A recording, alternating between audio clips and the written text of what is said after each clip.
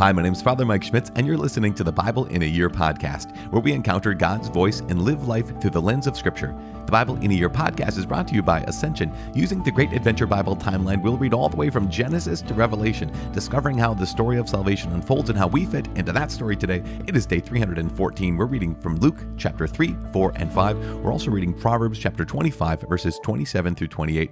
As always, the Bible translation I'm reading from is the Revised Standard Version, Second Catholic Edition. I'm using the Great Adventure Bible from Ascension. If you want to download your own Bible in a Year reading plan, you can visit ascensionpress.com/Bible in a Year. You can also, if you're interested, subscribe to this podcast by clicking on subscribe and receiving daily episodes and daily updates. Okay, there are some who, for convenience sake, they do not subscribe. There's others who have a good reason not to subscribe for whatever reason. It's a good reason, I'm sure. And there's a third kind of people who are probably more like me. It's because I keep telling you, hey, you can subscribe. I'm not telling you what to do. I'm just telling you you can. But, we're sometimes us contrarians. We just, because you told us that we need to, or you want us to, or because you told us that most people are doing it, I'm not going to do it. I understand. I get it. So I'm praying for you because I know what it's like. I'm the same way. As I said, today is day 314. We're reading Luke chapter 3, 4, and 5, Proverbs chapter 25, verses 27 and 28. The Gospel according to Luke, chapter 3, the preaching of John the Baptist. In the 15th year of the reign of Tiberius Caesar, Pontius Pilate being governor of Judea, and Herod being tetrarch of Galilee, and his brother Philip tetrarch of the region of Iturea and Trachonitis, and Lysanias tetrarch of Abilene, in the high priesthood of Annas and Caiaphas, the word of God came to John, the son of Zechariah, in the wilderness. And he went into all the region about the Jordan, preaching a baptism of repentance for the forgiveness of sins. As it is written in the book of the words of Isaiah the prophet, the voice of one crying in the wilderness, "Prepare the way of the Lord, make his paths straight. Every valley shall be filled, and every mountain and hill shall be brought low. And the crooked ways shall be made straight, and the rough ways shall be made smooth. And all flesh shall see the salvation of God." He said therefore to the multitudes that came out to be baptized by him, "You brood of vipers, who warned you to flee from the wrath to come? Bear fruits that befit repentance, and do not begin to say to yourselves, 'We have Abraham as our father.' For I tell you, God is able from these stones to raise up children to Abraham. Even now the axe is laid to the root of the trees. Every tree, therefore, that does not bear good fruit is cut down and thrown into the fire." And the multitudes asked him, "What then shall we do?" And he answered them, "He who has 2 coats, let him share with him who has none. And he who has food, let him do likewise." Tax collectors also came to be baptized and said to him, "Teacher, what shall we do?" And he said to them, "Collect no more than is appointed you." Soldiers also asked him, "And we, what shall we do?" And he said to them, "Rob no one by violence or by false accusation, and be content with your wages." As the people were in expectation, and all men questioned in their hearts concerning John, whether perhaps he were the Christ, John answered them all, "I baptize you with water. But he who is mightier than I is coming, the thong of whose sandals I am not worthy to untie.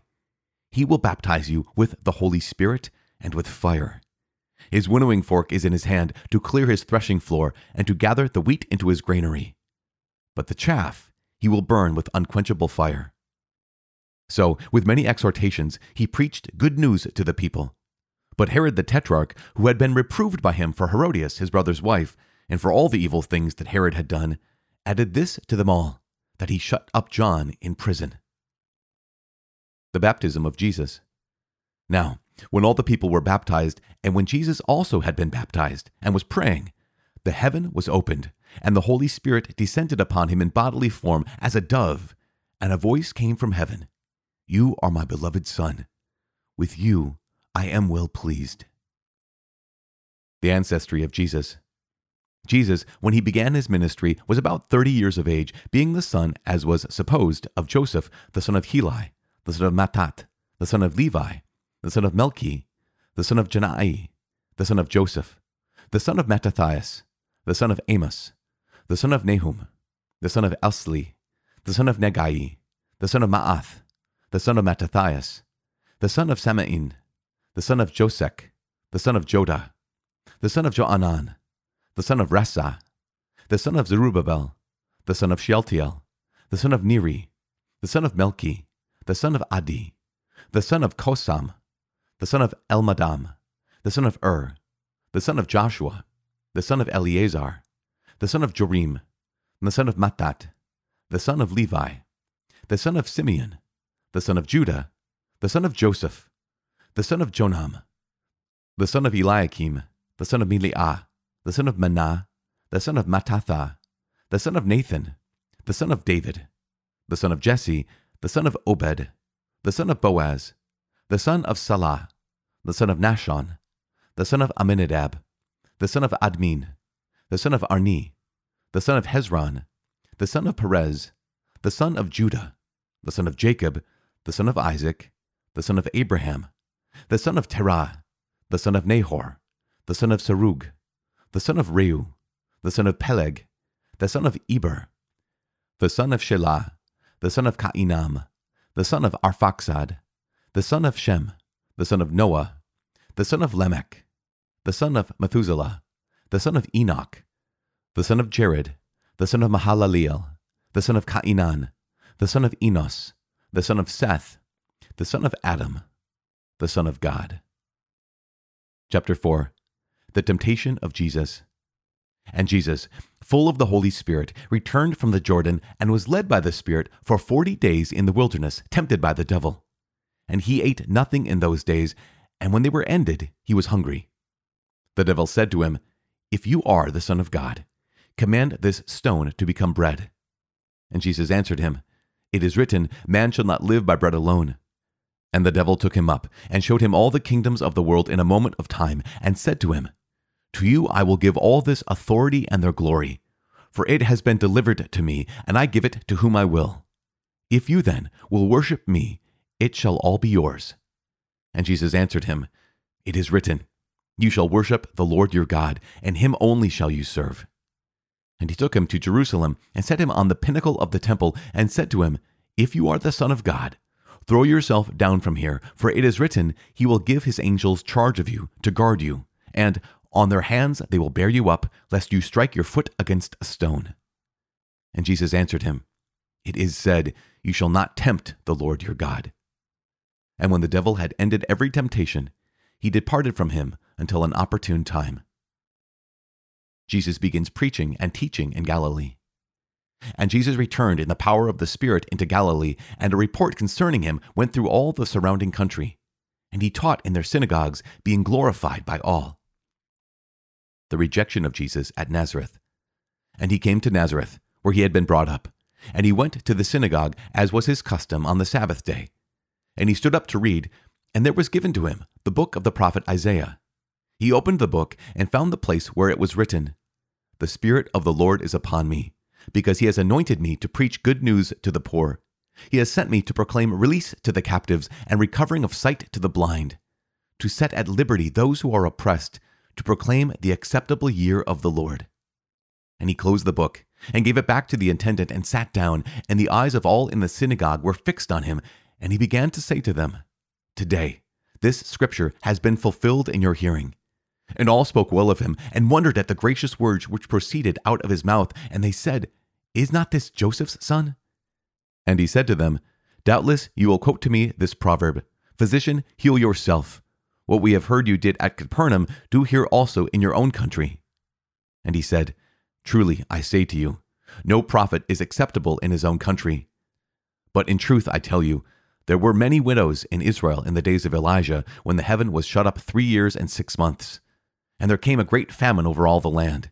And Elijah was sent to none of them, but only to Zarephath in the land of Sidon, to a woman who was a widow. And there were many lepers in Israel in the time of the prophet Elisha, and none of them was cleansed, but only Naaman the Syrian."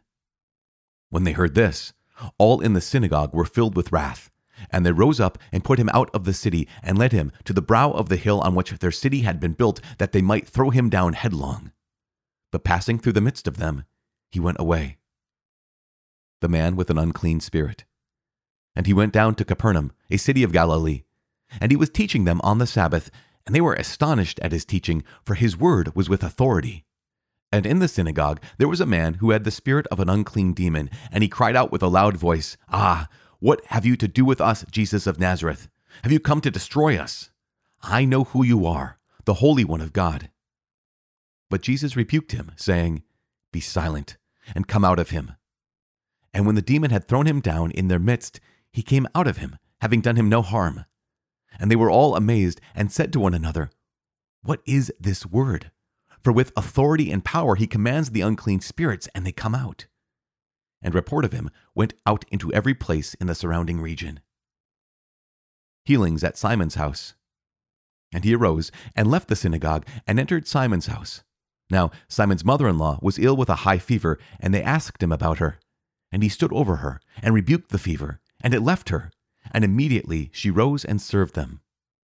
Now, when the sun was setting, all those who had any that were sick with various diseases brought them to him, and he laid his hands on every one of them and healed them. And demons also came out of many, crying, "You are the Son of God." But he rebuked them, and would not allow them to speak, because they knew that he was the Christ. Jesus preaches in the synagogues of Judea. And when it was day, he departed and went into a lonely place. And the people sought him and came to him, and would have kept him from leaving them. But he said to them, "I must preach the good news of the kingdom of God to the other cities also, for I was sent for this purpose." And he was preaching in the synagogues of Judea.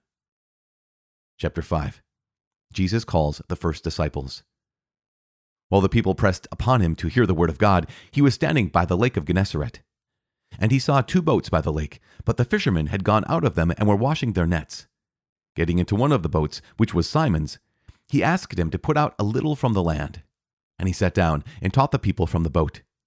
And when he had ceased speaking, he said to Simon, "Put out into the deep, and let down your nets for a catch." And Simon answered, "Master, we toiled all night and took nothing. But at your word I will let down the nets." And when they had done this, they enclosed a great shoal of fish, and as their nets were breaking, they beckoned to their partners in the other boat to come and help them. And they came and filled both boats so that they began to sink. But when Simon Peter saw it, he fell down at Jesus' knees, saying, "Depart from me, for I am a sinful man, O Lord." For he was astonished, and all that were with him, at the catch of fish which they had taken. And so also were James and John, sons of Zebedee, who were partners with Simon. And Jesus said to Simon, "Do not be afraid. Henceforth you will be catching men." And when they had brought their boats to land, they left everything and followed him. Jesus cleanses a leper. While he was in one of the cities, there came a man full of leprosy, and when he saw Jesus, he fell on his face and begged him, "Lord, if you will, you can make me clean." And he stretched out his hand and touched him, saying, "I will. Be clean." And immediately the leprosy left him, and he charged him to tell no one, but, "Go and show yourself to the priest, and make an offering for your cleansing as Moses commanded, for a proof to the people." But so much more the report went abroad concerning him, and great multitudes gathered to hear and to be healed of their infirmities. But he withdrew to the wilderness and prayed. Jesus heals a paralytic. On one of those days, as he was teaching, there were Pharisees and teachers of the law sitting by, who had come from every village in Galilee and Judea and from Jerusalem, and the power of the Lord was with him to heal. And behold, men were bringing on a bed a man who was paralyzed, and they sought to bring him in and lay him before Jesus. But finding no way to bring him in because of the crowd, they went up on the roof and let him down with his bed through the tiles into the midst before Jesus. And when he saw their faith, he said, "Man, your sins are forgiven you." And the scribes and the Pharisees began to question, saying, "Who is this that speaks blasphemies? Who can forgive sins but God only?" When Jesus perceived their questionings, he answered them, "Why do you question in your hearts? Which is easier, to say, 'Your sins are forgiven you,' or to say, 'Rise and walk'? But that you may know that the Son of Man has authority on earth to forgive sins," he said to the man who was paralyzed, "I say to you, rise, take up your bed, and go home." And immediately he rose before them and took up that on which he lay, and went home, glorifying God. And amazement seized them all, and they glorified God and were filled with awe, saying, "We have seen strange things today." Jesus calls Levi. After this he went out and saw a tax collector named Levi sitting at the tax office, and he said to him, "Follow me." And he left everything and rose and followed him. And Levi made him a great feast in his house, and there was a large company of tax collectors and others sitting at table with them. And the Pharisees and their scribes murmured against his disciples, saying, "Why do you eat and drink with tax collectors and sinners?" And Jesus answered them, "Those who are well have no need of a physician, but those who are sick. I have not come to call the righteous, but sinners to repentance." The question about fasting. And they said to him, "The disciples of John fast often and offer prayers, and so do the disciples of the Pharisees, but yours eat and drink." And Jesus said to them, "Can you make wedding guests fast while the bridegroom is with them? The days will come when the bridegroom is taken away from them, and then they will fast in those days." He told them a parable also. "No one tears a piece from a new garment and puts it upon an old garment. If he does, he will tear the new, and the piece from the new will not match the old. And no one puts new wine into old wineskins. If he does, the new wine will burst the skins, and it will be spilled, and the skins will be destroyed. But new wine must be put into fresh wineskins. And no one after drinking old wine desires new, for he says, 'The old is good.'"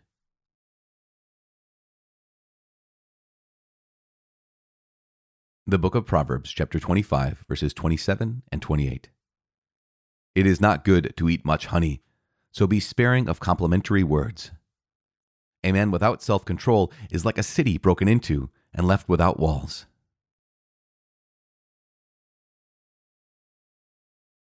Father in heaven, we give you praise and glory. Thank you so much. Thank you for this day. Thank you for this second day of the Gospel of Luke.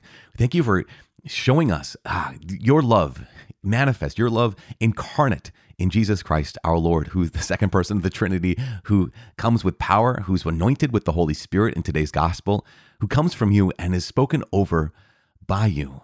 "This is my beloved Son, with whom I am well pleased." Lord God, help us. Help us to get near to your Son. Help us to get near to the one with whom you're well pleased. Help us to receive your Spirit as well in an even more abundant way. Gosh, Lord God, please help us to love you and follow you, to say yes to you with everything we have and with the power that comes because of Jesus Christ and comes to us in the Holy Spirit. In Jesus' name we pray, amen. In the name of the Father and of the Son and of the Holy Spirit, amen. I'm going to get back to the gospel in just a second, but occasionally there are these proverbs that just knock you on your tail, and this is one of those. Chapter 25, verse 27. "It is not good to eat much honey, so be sparing of complimentary words." There's something about that just thinks, oh yeah. Do you know anyone who over compliments? When it comes to love languages, there's the 5 love languages. There's words of affirmation, there's gestures of affection or physical touch, there's gift giving, there's acts of service, and quality time. Those are kind of generally speaking the 5 love languages. And I really appreciate words of affirmation. And I think I'm the kind of person who likes to give them as well.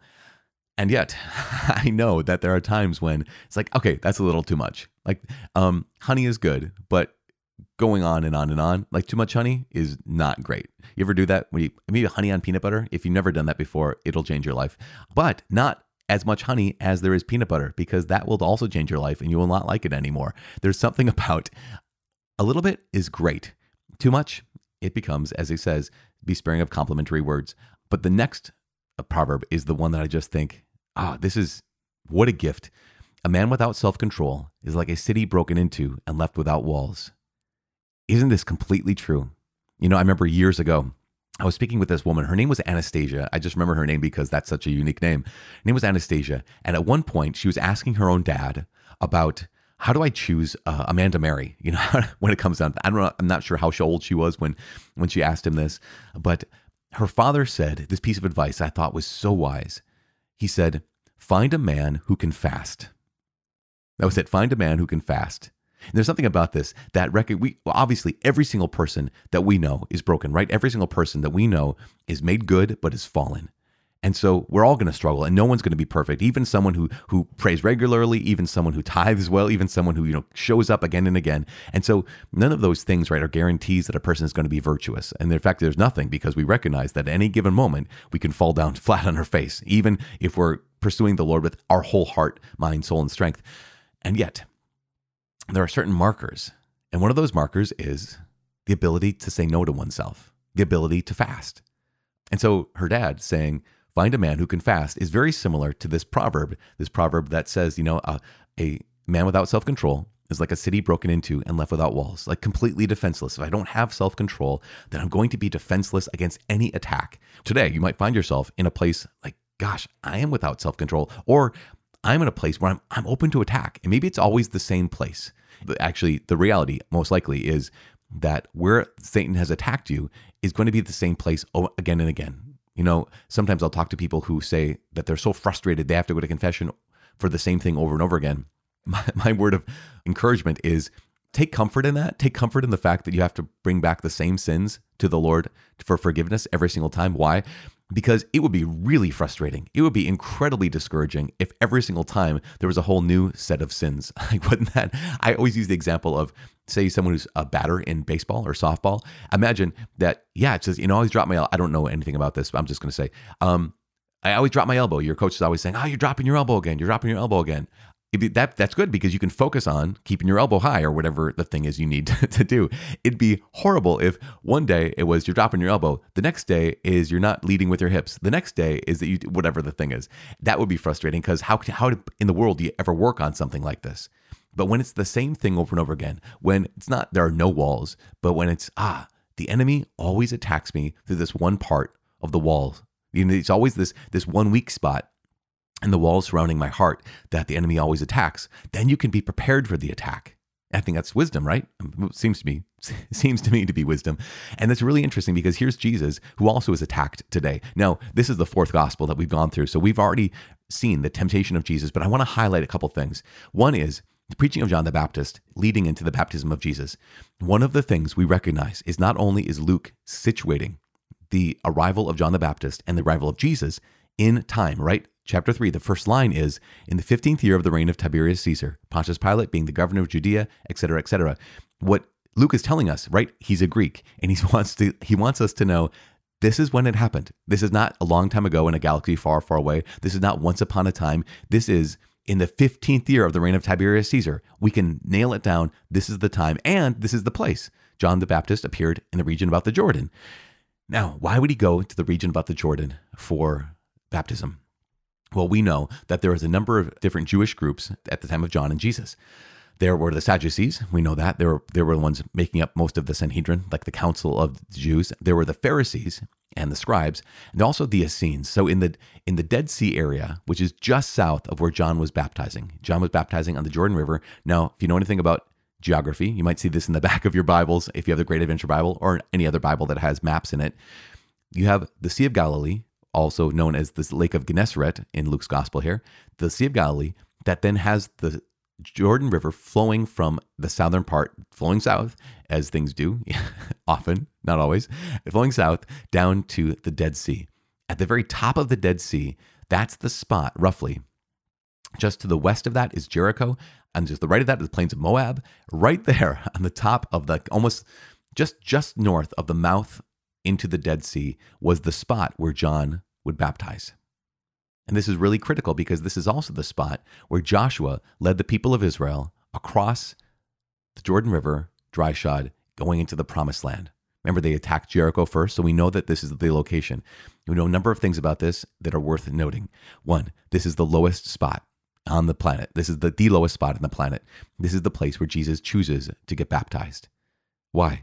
He reveals to us humility, but secondly, he reveals to us the Exodus, that Jesus is about to bring about a new Exodus, a new release from captivity, a new bringing into the promised land, a new chapter, a new life.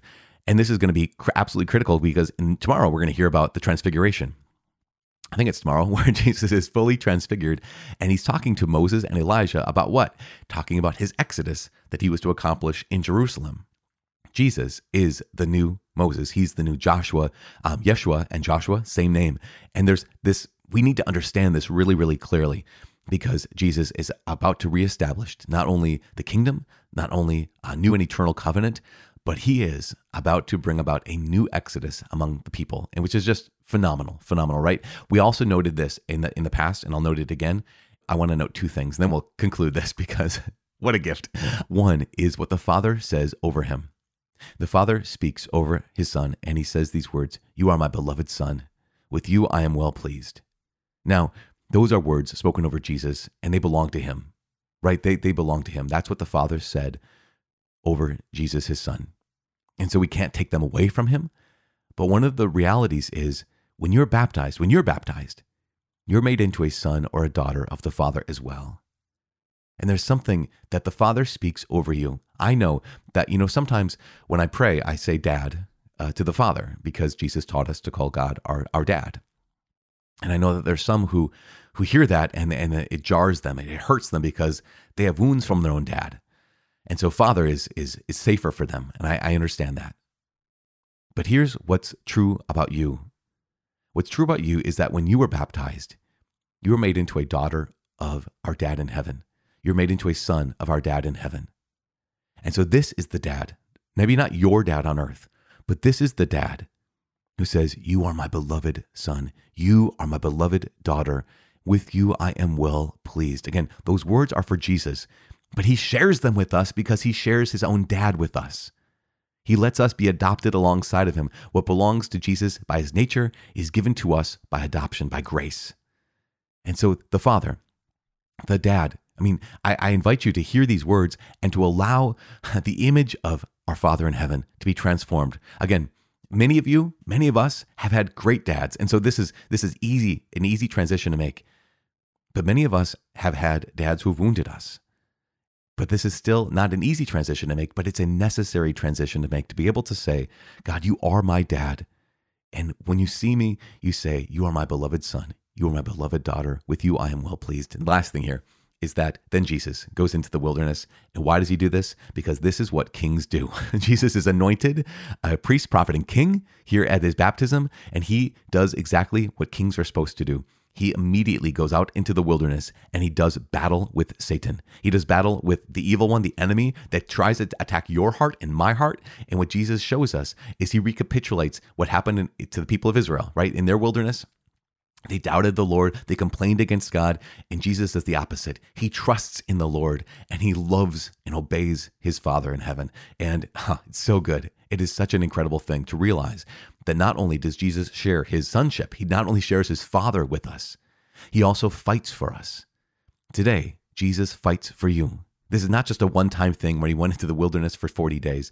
He continues to fight for you and for me. So today could be a tough day. Today most likely is a tough day, but the Lord fights for you. He loves you, and the Father looks upon you, and he says the words, you are my beloved son. You are my beloved daughter. With you, I am well pleased. I'm praying for you. Please pray for me. My name is Father Mike. I cannot wait to see you tomorrow. God bless.